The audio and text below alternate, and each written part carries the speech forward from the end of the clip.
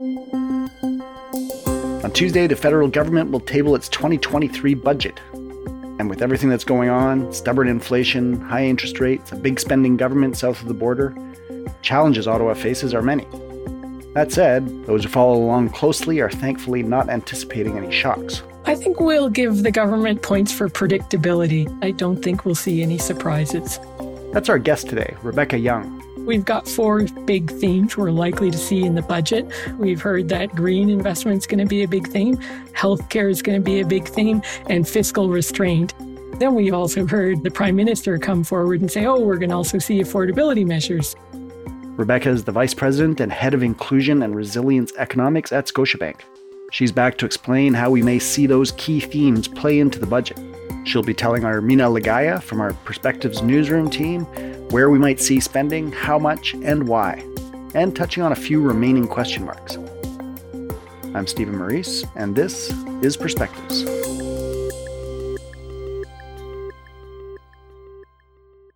Rebekah, thanks for coming back on the show. Thanks for inviting me. So last year around this time, you came onto the show about the last federal budget. It was late at night in an Ottawa hotel room after you'd been in the press lockup all day. So hopefully today you're a little bit more well-rested, well-hydrated. Absolutely. So as we heard in the intro, the 2023 federal budget is set to be unveiled this coming Tuesday. I know you already touched on the key themes: green investment, healthcare, fiscal restraint, and affordability. But before we unpack each of those, how do you think this year's budget will differ from last year's? One of the big similarities I'll start with, first of all, before getting to the differences, is that we've had now a series, 3 years basically, where the economic outlook is uncertain for different reasons. Mm-hmm. And so all of a sudden, yet again, we thought we were getting pretty close, getting through this year of a slowdown, and we thought that things should start to normalize by the end of this year. Well, of course, now there's lots of market turmoil, lots more uncertainty, lots more reason to be cautious generally in policy making, and on both sides of doing too much or doing too little. But the common theme, we're going to see lots of sort of question marks around uncertainty and baselines and downside scenarios. So I think we're going to see more of that. Now, I think what's going to be different about this budget is that the government won't have the same cushions of windfalls. So we've had basically a year and a half of very conservative budgeting, very conservative forecasting, kind of expecting or planning for the worst case scenarios, and then things turning out better, especially for government revenues. Mm-hmm. This has given them big amounts of money, in some cases close to 80 to 100 billion over a 5-year planning horizon of windfall revenues that they hadn't expected to spend. And that's allowed them then to turn around and spend most of it. Now, what's different is that really we don't likely expect that much of a windfall in this budget. We do still expect them to spend something, but they're not going to have that big cushion or that big margin to be able to spend a lot without materially deteriorating the bottom line. So why don't we start to unpack each of the themes that they've signaled? So probably the biggest issue that all eyes will be on this budget looking for help on is the cost of living. So the Prime Minister said recently the budget will, to use his words, include direct help for Canadians on the affordability front. However, as we know and we've discussed in past episodes, the government giving relief for individuals, like financial assistance, can also sometimes actually increase inflation. So how will they balance those things in this budget, in your view? To be honest, I don't think that they'll be particularly restrained. I think that they'll take a combination of approaches. Is that one, there's already a lot in the pipeline, not only within the federal government's mandate, but in provinces. And just to give a few examples of what's still in the pipeline, what's still flowing to Canadian pocketbooks over the next couple quarters is what was announced just as recently as the fall update in late fall, where they announced, for example, advanced payments of the Canada Workers Benefit. So that's starting to flow this summer. We know also they doubled the GST rebate, and that's been flowing. I put an asterisk there. I suspect that's something that they'll be tempted to extend beyond its expiration later this spring. But we also have the universal childcare that for folks with children in daycare right now, that is a substantial relief to those that do find a place. And some put that number somewhere in the order of about $2,500 a month for some families. So that can be a pretty big relief for some Canadians. So those are just to name a few, but we also have in provinces providing one-off rebates. I should also mention the Canada Housing Benefit. That's something that was announced in the fall and, was recently open for applicants for low-income renters. So there are a whole series of these measures that the federal government has already announced and are still flowing and are still going to be going into Canadians' pocketbooks to support affordability. Mm-hmm. So I think they're going to likely repackage, re-announce, re-underscore a number of these initiatives, while likely not avoiding the temptation of adding a couple on that will be fairly small. If you think of the GST rebate, that was about $2 billion. The Canada Housing Benefit top-up was about $1 billion. Quite frankly, in this era, those tend to be rounding errors, unfortunately. So they get past the approval line fairly easily. And I think that in the context of elevated costs of living, that there certainly is that political pressure and that political cover to provide some of these relief measures. Mm-hmm. So you're expecting that they'll sort of reinforce, re-highlight the various measures they've already announced on the affordability front, but not necessarily announce anything too big or too new. Yes. And quite frankly, you have to be a bit of a forensic accountant to go through to figure out, was this or wasn't this announced before?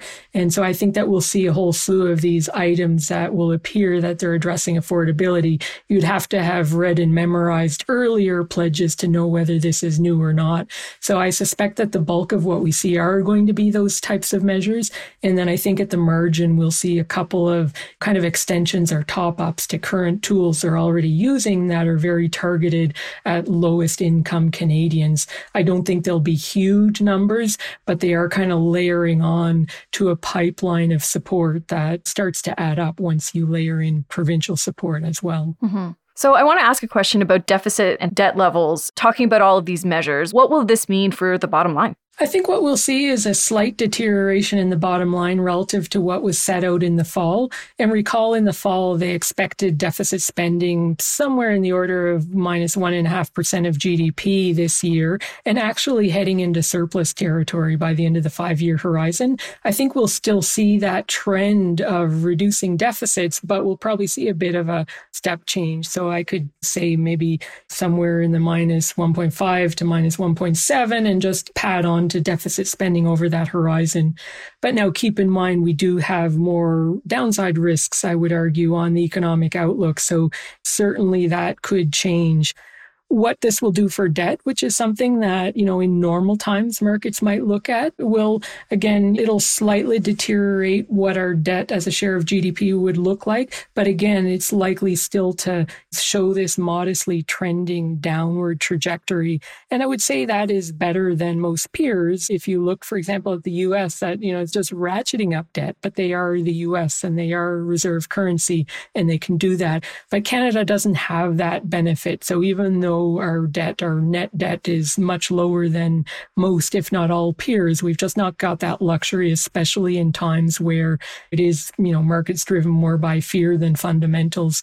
So I think that it really does argue a prudent approach. And I really have to say that as much as we might say they shouldn't add on, a little bit of stimulus here and there, quite frankly, I don't think that markets are going to have a knee-jerk reaction. In fact, many won't likely read beyond the headlines of the budget, and they will be much more absorbed by goings on in other parts of the world. So another area you mentioned is the green economy. What do you think we'll see in the budget in that regard? Well, we've seen Minister Freeland basically say what she wants to do is level the playing field with the U.S. Inflation Reduction Act. Now, that's probably the wrong name for what that budget bill really was, because it really is, a big chunk of it is around climate action. And so whereas the U.S. had been slow to move on this front, suddenly they came in a really big way, almost $400 billion over 10 years committed by the U.S. So very, very big package.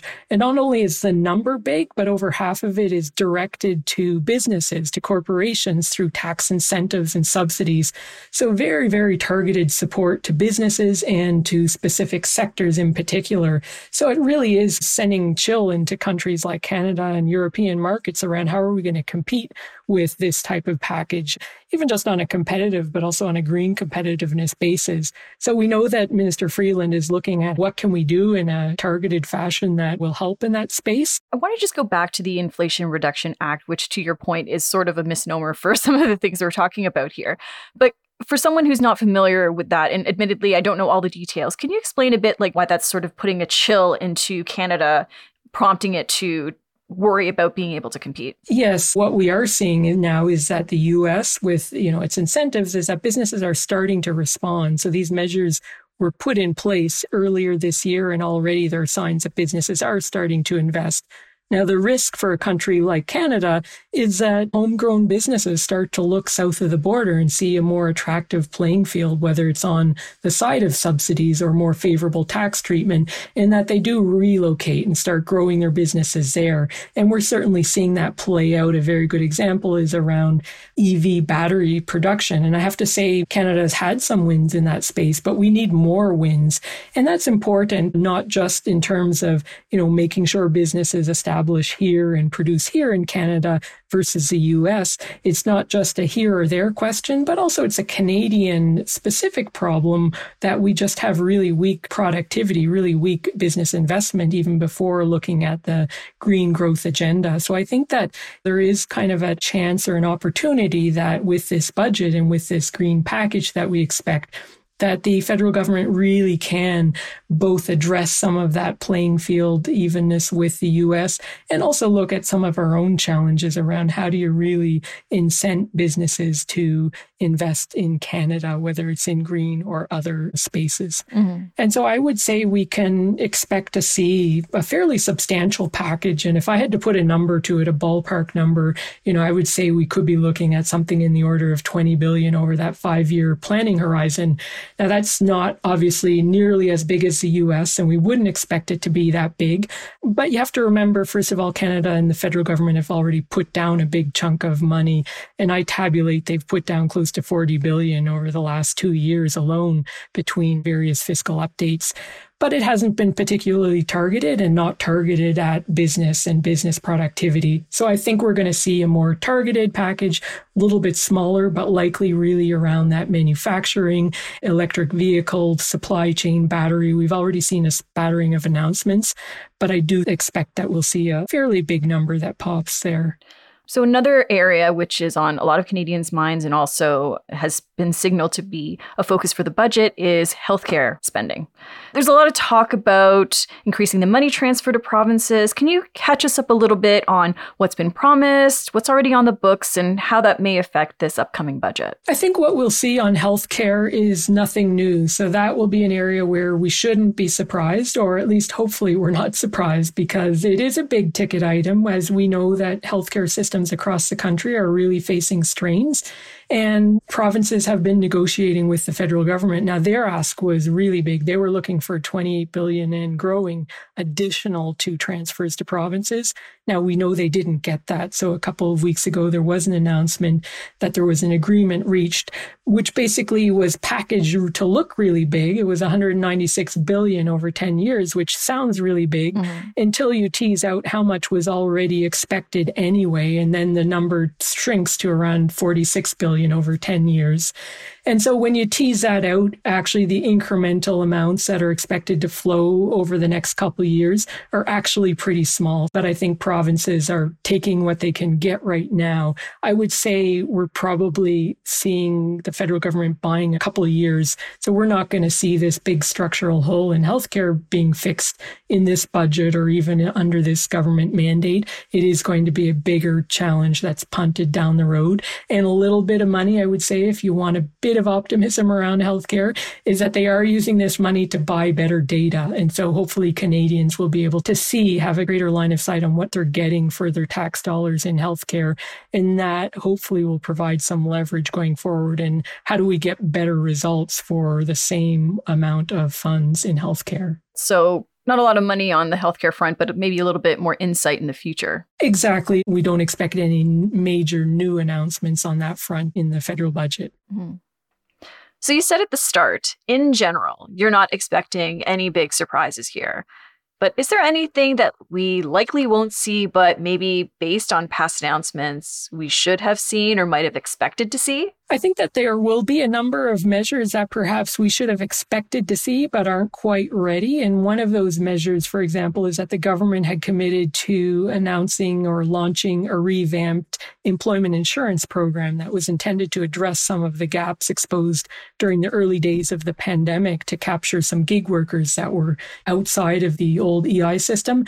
Now, my understanding is that's not quite ready. And so one could argue, in fact, this is the time that you need that sort of program up and ready in the event that we do see a material deterioration in the outlook over the coming quarters, that you want that safety net automatic and you want it ready. But I don't think it's quite ready. So I think we might see language around it, forthcoming sometime this year, but I don't think we'll necessarily see the details just yet. We also know that they've committed to a disability benefit, and that's caught up in Senate. And so we're still waiting. That's probably a couple $2 billion, but because they don't have yet legislation in place, we really don't know yet what that number will cost. So those are two things that we can expect to come down the pipeline at some point. There are also a number of items that are off budget, so they wouldn't appear in deficit spending, but they're on government books that we'll be watching carefully. We don't necessarily expect to see movement there, but one of them is TMX. So we recall government brought this pipeline expansion onto their books. Now there have been substantial overruns since then. The government has said they're not going to bring those overruns onto their book, but that's a space that we'll be watching carefully. And the second one are the business loans that were extended to small businesses in the early phases of the pandemic, and they're expected to be repaid by the end of this year. Now, we know with the weakening outlook, there's certainly a lot of pressure on either forgiveness or extension of some of those loans. So that's a second area of these so-called off-budget items that we'll be watching carefully. Okay, before we let you go, I am curious. Will you be back in the lockup this coming Tuesday? I will be in the lockup at this time, budget day. So it's always a privilege to be invited into lockup and to get an early take to digest those 300 pages. Now, do they allow wine in the lockup to help sift through everything? No, it's a pretty grueling day. They do provide coffee, which comes in handy, but I liken it to doing a marathon in the sense that you've got kind of 8 hours and you have to pace yourself and, hope that you get to the finish line one way or another still standing.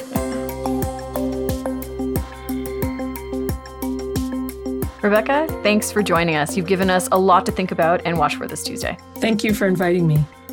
I've been speaking with Rebekah Young, Vice President and Head of Inclusion and Resilience Economics at Scotiabank. The Perspectives podcast is made by me, Armina Ligaya, Stephen Maurice, and our producer, Andrew Norton, who believes there should not only be wine at the lockup, but also unlimited salad and breadsticks.